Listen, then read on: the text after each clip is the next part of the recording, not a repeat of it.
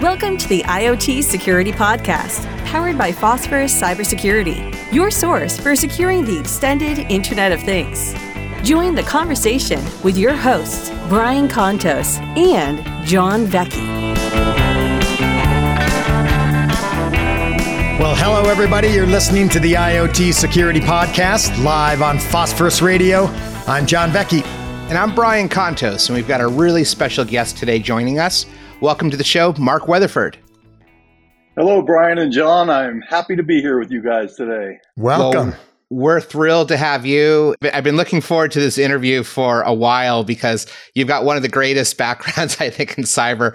We were talking before the show how somehow you've crammed like 3 or 4 careers into one, but you've done so much. Maybe you could share with our audience members kind of your journey and what you've done and how you've gotten into cyber and all that kind of good stuff. Oh my gosh, you give me the opportunity to go over my resume here. Well, I've told this story a lot of times. I joined the Navy and I thought I was going to be a CB and drive tractors. And the Navy had different ideas for me. And they sent me through this program, electronics and computers and kind of set the course of my career. And then I went to grad school in the early 90s. And when I came time to write my thesis, somebody said, hey, what about this information assurance, information security stuff? So I wrote my thesis in the early 90s on information security.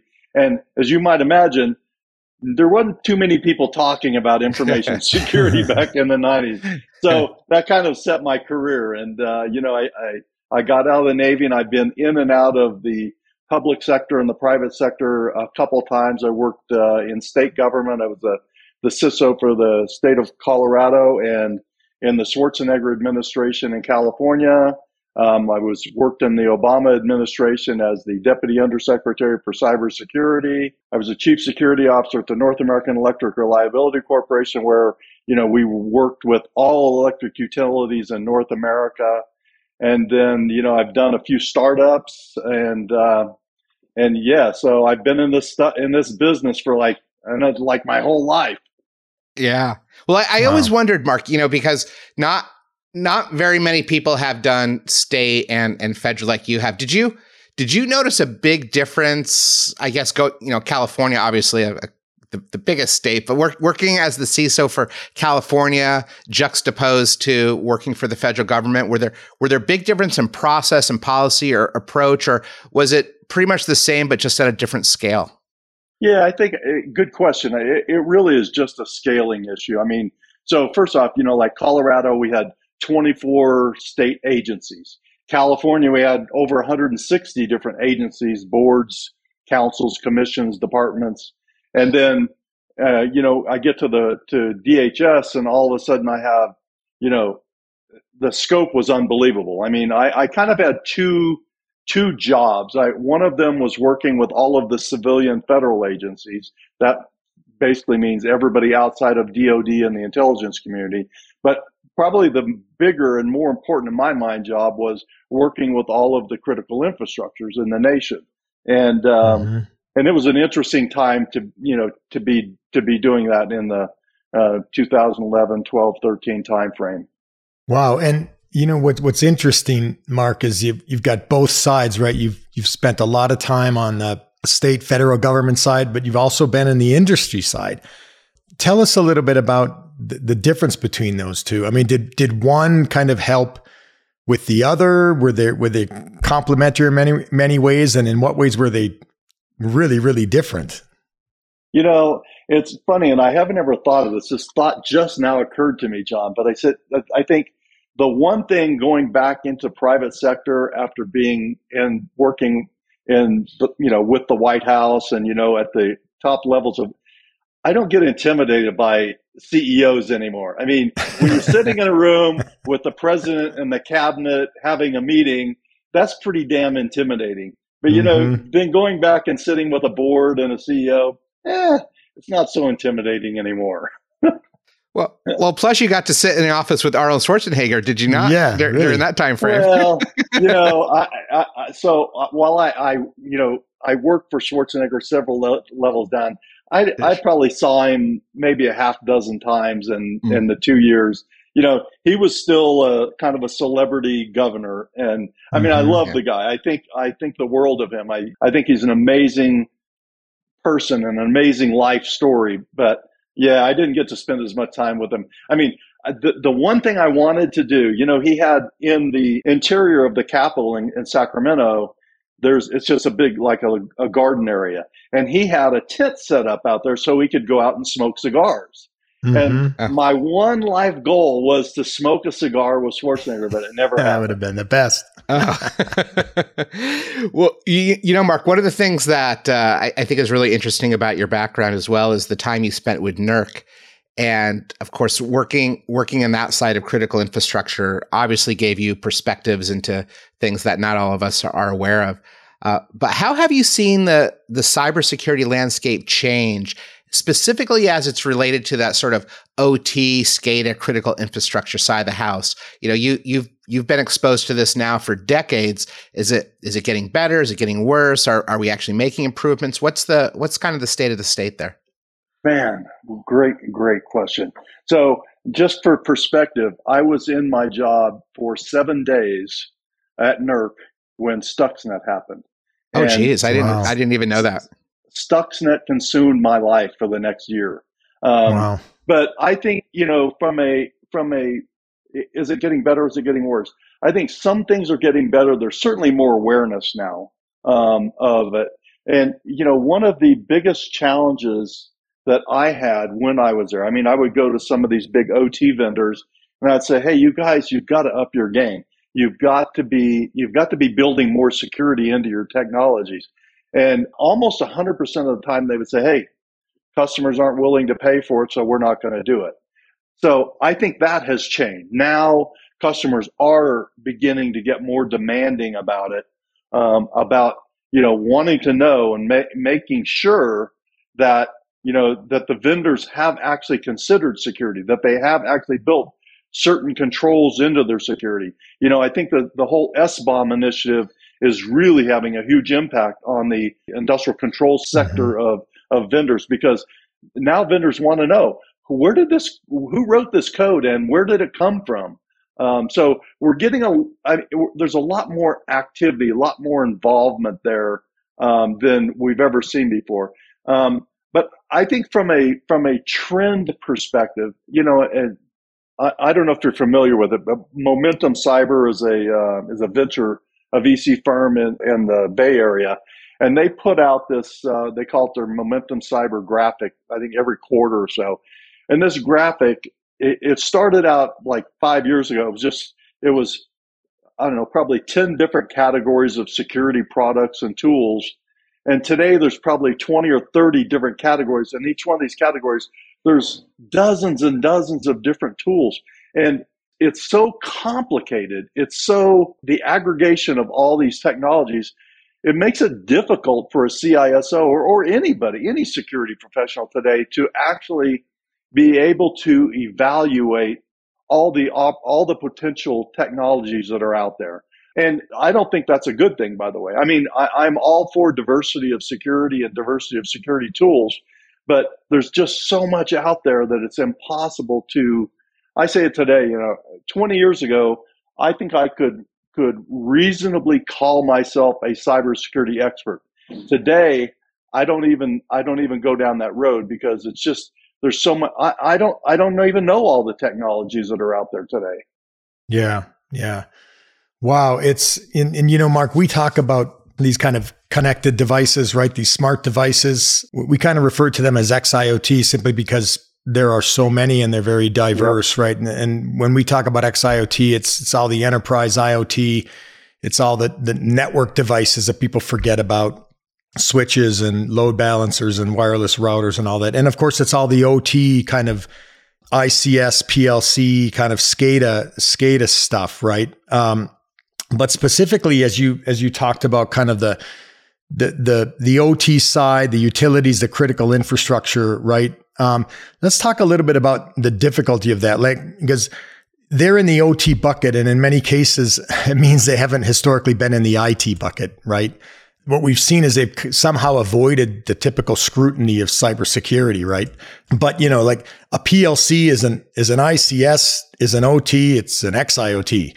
And, you mentioned Stuxnet. I mean, oftentimes we kind of bury our head in the sands and say, well, we'll just put them on an isolated network and we're good. Well, Stuxnet was kind of an isolated network. Can you talk a little bit about the challenges with the OT side and even maybe a little bit about why did you spend so much time on Stuxnet? Was it the fact that did get attacked and we kind of thought that's not going to get attacked?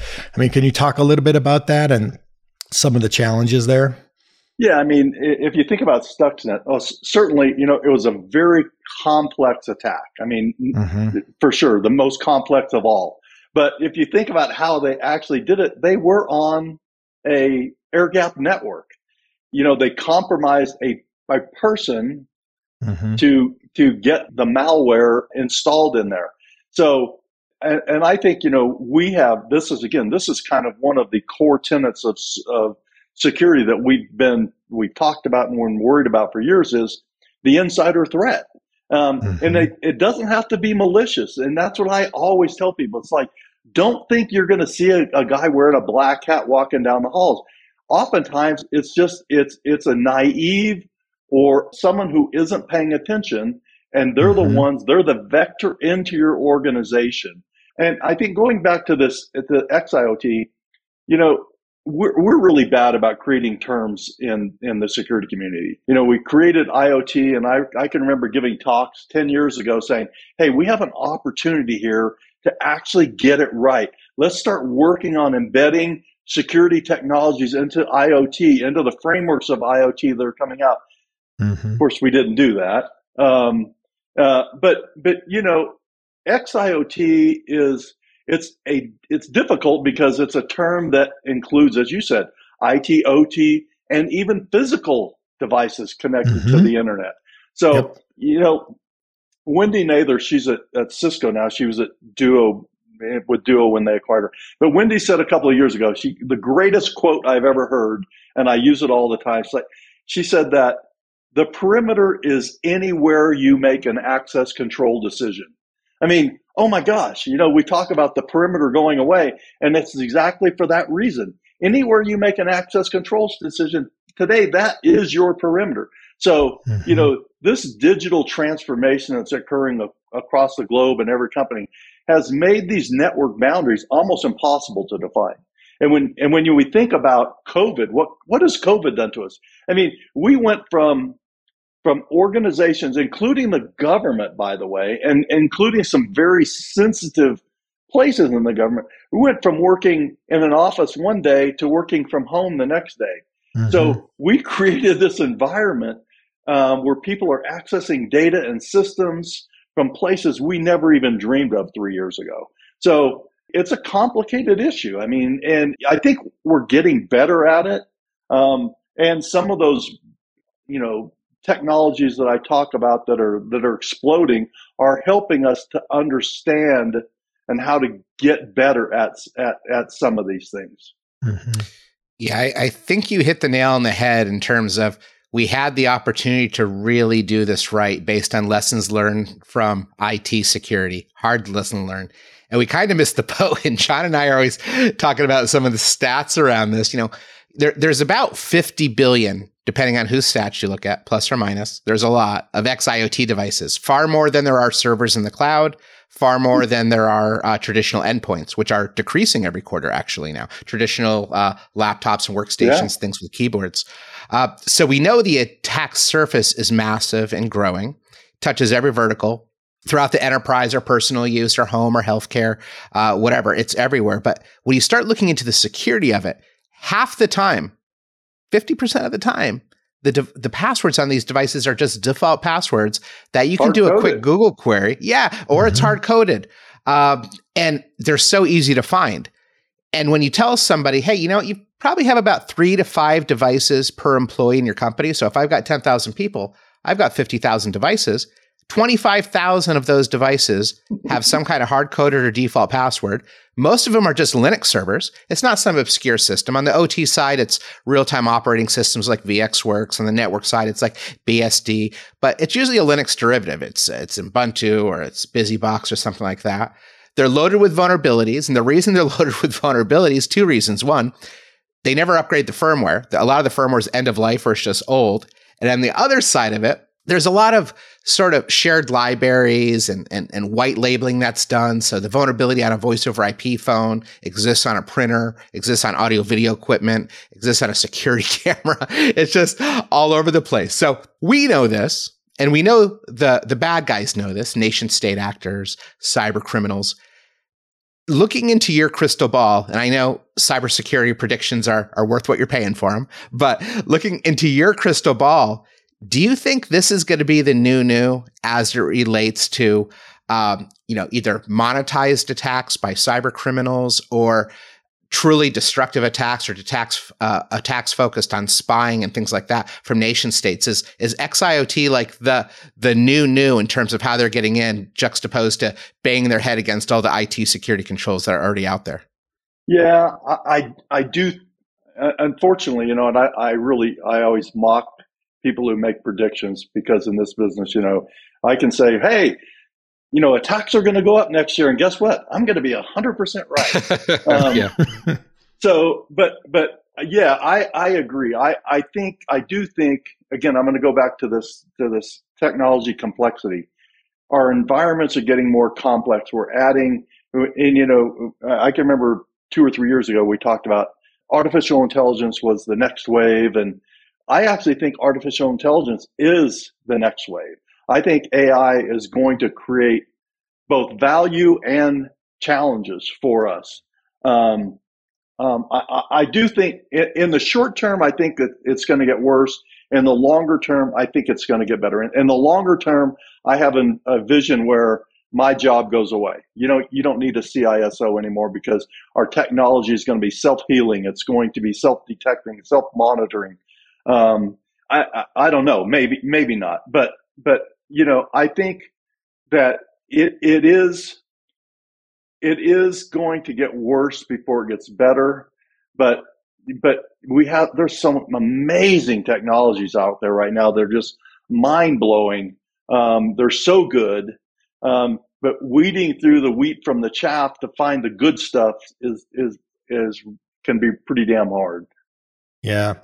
And only because we can't resist. We often talk, Mark, about the fact that looking at XIoT security is kind of like going back to the 90s in IT security. You wrote your thesis on that. So do you see the parallels with, you think about in the 90s when we were trying to deal with kind of even endpoint security, right? We were trying to figure out who the heck is using a password and how to rotate those and get anything intelligent in there. We were trying to figure out where they are and what they were and what firmware version they're on and all these things, right? And you kind of think back to, you look at where we are with XIoT, and it seems, wow, we've just been transported back to the 90s. Do you see that similarity when you think about it? It really is. I mean, you hit it on the head. But I will tell you, when I first got in this business, you're going to laugh at this, my biggest concern was website defacements. Yeah. That was the daily thing. I'm like, whose website got defaced today? And mm-hmm. but yeah, no, you're absolutely right. And again, I add in the physical security piece of this. When you think of gates, guards, and guns, that piece, I mean, it's still there. It's back to the future. We've just automated it and we've digitized it, and we've added layers of technology on top of old technology, which is, mm-hmm. by the way, what we've done with OT in many cases too. So yeah, it is, and somebody wrote a paper. I think it was Andy Bachman wrote a paper a couple of years ago. Andy Bachman and Tim Roxy, I think, wrote a paper. They're both power guys, electrical guys, and they wrote a paper and said, "Hey, we need to have backup capabilities that we can go to manual operations, so that we can manually pull switches, that we can manually do things that we have automated just to keep the grid alive in the case of an emergency. And believe it or not, a lot of companies have actually, I mean, I wouldn't say they're investing a lot of money in doing that, but they're making investments that allow them to retain some of those old functionality while they're layering this new technology in. I mean, you think about it, a relay at a substation, if somebody can trip that remotely, wouldn't you like to be able to go in there and grab a lever and go okay, this relay is back live now. So yeah, back to the future for sure. Yeah, I'm wondering, and again, pulling maybe from your exposure in the federal government. I mean, this security has always moved fast, and it's always, or generally moved faster than most policies and policymakers can keep up with. XIoT is that on steroids. It's just a completely amplified version of what we've already seen. And we go into some organizations and we ask them, what are you doing for XIoT security? A lot of them are in the very early stages. Again, like you and John said, back to the early 90s, where I'm just trying to discover what I got. I don't even know what I have on my network. And I'm always like, yeah, discovery is really important, but discovery is not the thing. Discovery is the thing that gets you to the thing. And that's preventative controls. And, do I have good credentials? Do I have updated firmware? Are my certs strong? Are my devices hardened? And all these other steps that we take. But given that the industry, I've, with Phosphorus, I've been all over the world. I've been meeting with different organizations in different verticals. So this isn't specific to any vertical or any geography. A lot of folks are still in that very, very early, well, I'm just trying to find out what I've got stage. If they're there, what hope do we have for the policymakers to help make sure that these vendors that are building these XIoT devices are embedding security, or making sure that they're more secure in terms of following best practices and things of this nature, don't have these default embedded passwords worked into the code?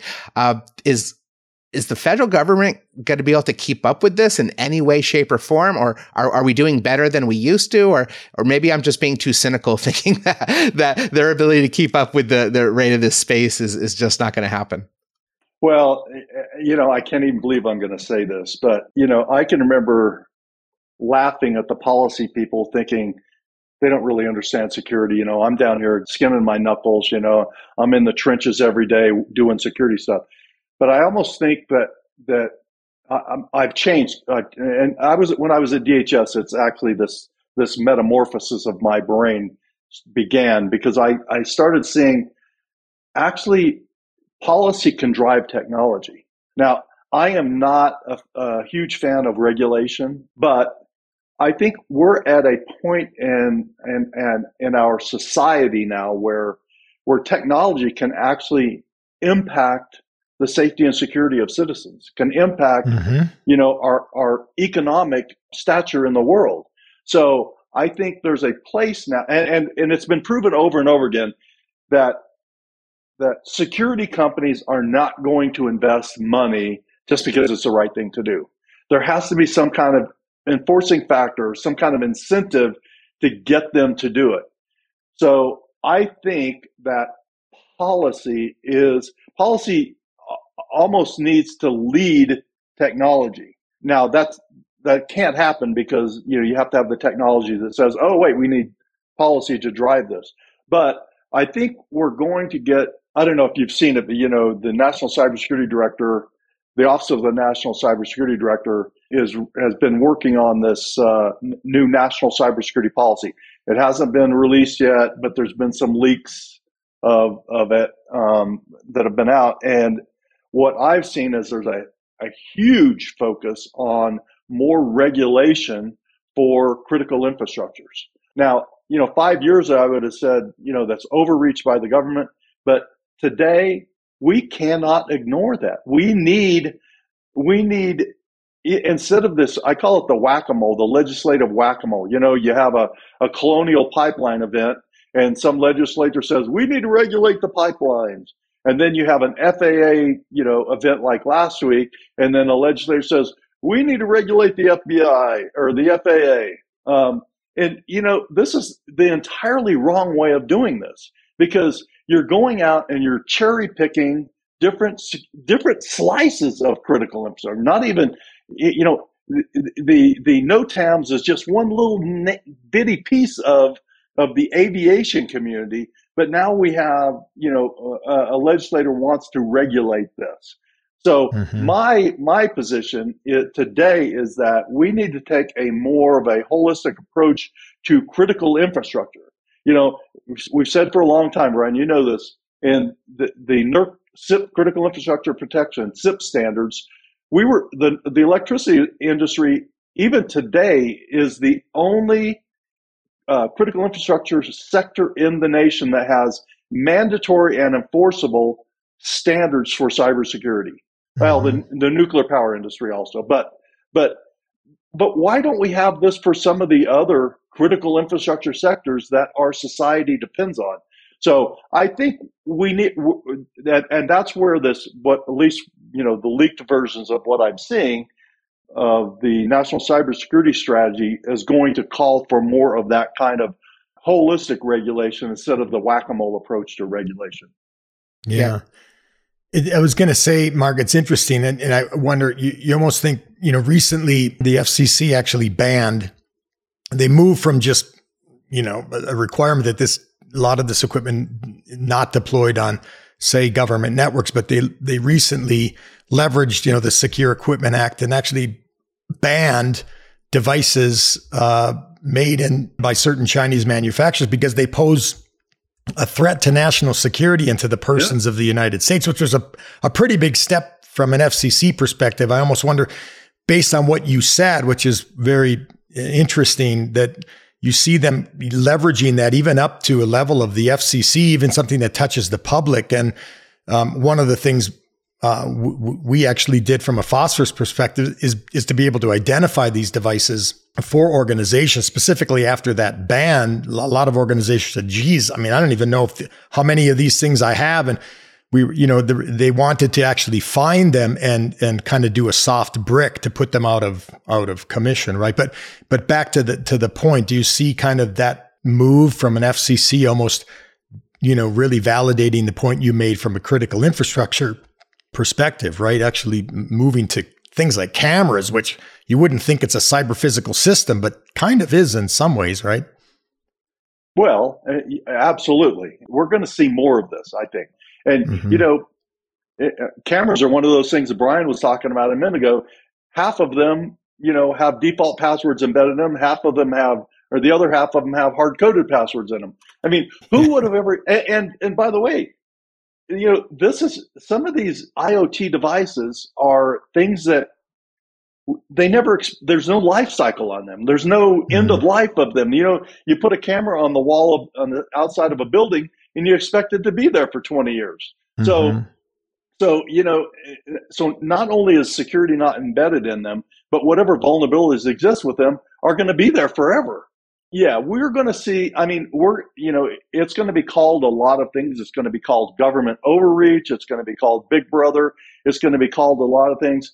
But you know what? I think we're at a point in our nation's history, in the global history, where, when a guy with a laptop in Moldova can take down a network and turn off the lights for a city, we need more regulation. We need more oversight to say, no, we know that you haven't done this, on your own because it was the right thing to do. So now we're going to provide some incentives for you to do that. And by the way, there's a lot of ways you can incentivize good behavior. It doesn't always have to be the stick. There are some carrots that can incentivize good behavior as well.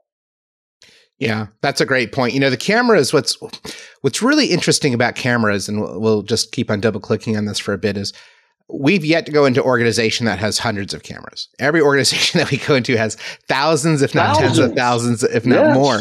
And they're installed by some engineer that shows up in a van with a box and a drill.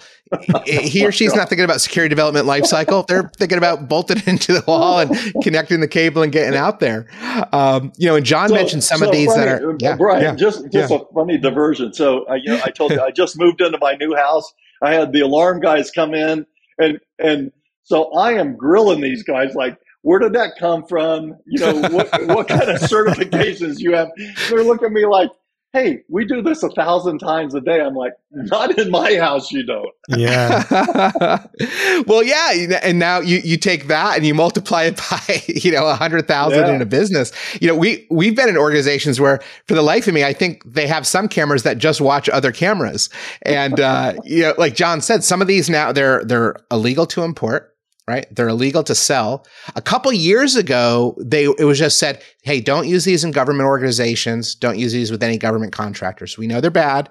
We know if you say stop recording, they turn the green light to red, but they still record audio, they still record video, and they still stream it to some foreign location. Mm-hmm. And they're saying, okay, now we're going to step up. So in November of 2022, they actually pulled the trigger. I'm actually kind of proud. And they said, look, we're going to stop the importation of sale, period. Well, that's great. That's in the United States.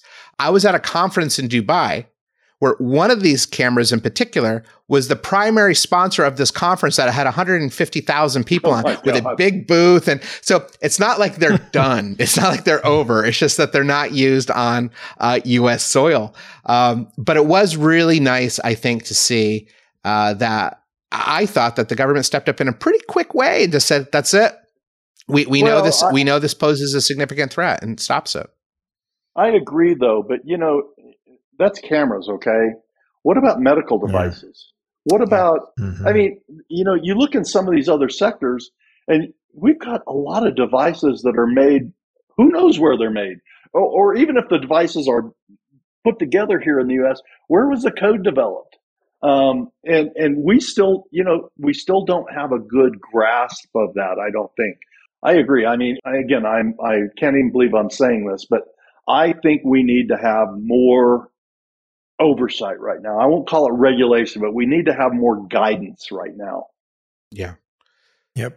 No, that makes perfect sense. And like what you just said there about the medical devices and things like that. If we think about one of the first well-known attacks in XIoT, it was the Mirai botnet, right? It was an opportunistic attack.